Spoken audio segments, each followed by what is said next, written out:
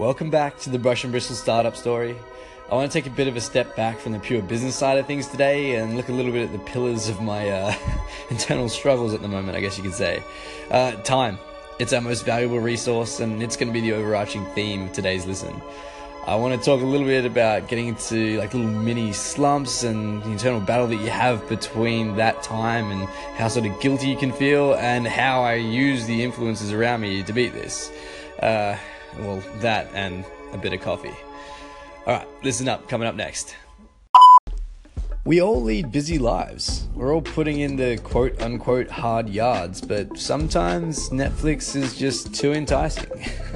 I say this as I find myself getting caught in mini slumps of unproductiveness every now and then. I always try to fill my day up with as much as possible in general, you know. I hate just sort of sitting around. I want to be active. I want to be using my energy towards something. So, you know, I work, I learn, I invest my time into Brush and Bristle, but inevitably there are times where we all just want to sit down and veg out. But when I do this, I get this like feeling afterwards. Like if I sit down, I watch a movie, like I'm into it, I'm loving it. Like if it's a good movie, I guess. Well, speaking of good movies though, do yourself a favor, check out Dunkirk.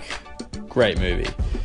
Anyways, you go to the movie or you have dinner with a mate, and then you get home and you feel like you should have been working on your side hustle, and instead of just doing that, then you feel sorry for yourself and you take the night off, you know? So how do we beat this? Well, start off with a coffee. You go have a coffee, you sit down, and you get some moto going, some motivation.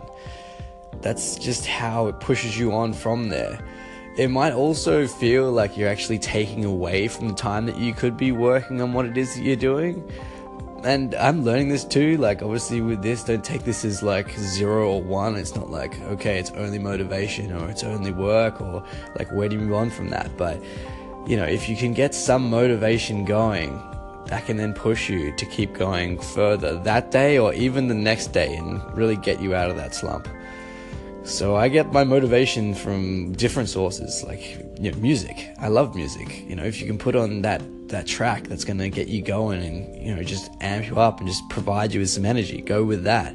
What about the influences around you? Like I'm talking like local in your house influences. I'm talking about influences from the net. Like, what about our guys? Like, you know, check out Michael Ragland. If you haven't already, he's a great guy and he's got a lot to say.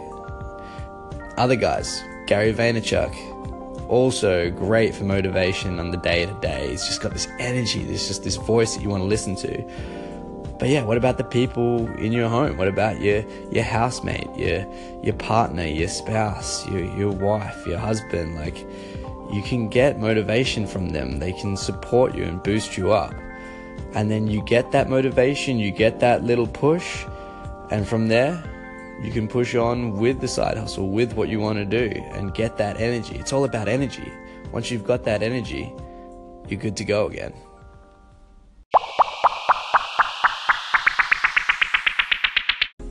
Next time, it's back to Brush and Bristle.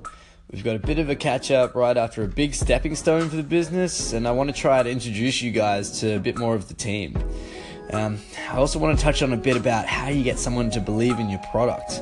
I know this ties in a bit with like talking about credibility from before, but I want to talk about it in a bit of a different light, with more of a focus on your potential customers and what they're listening to there as well.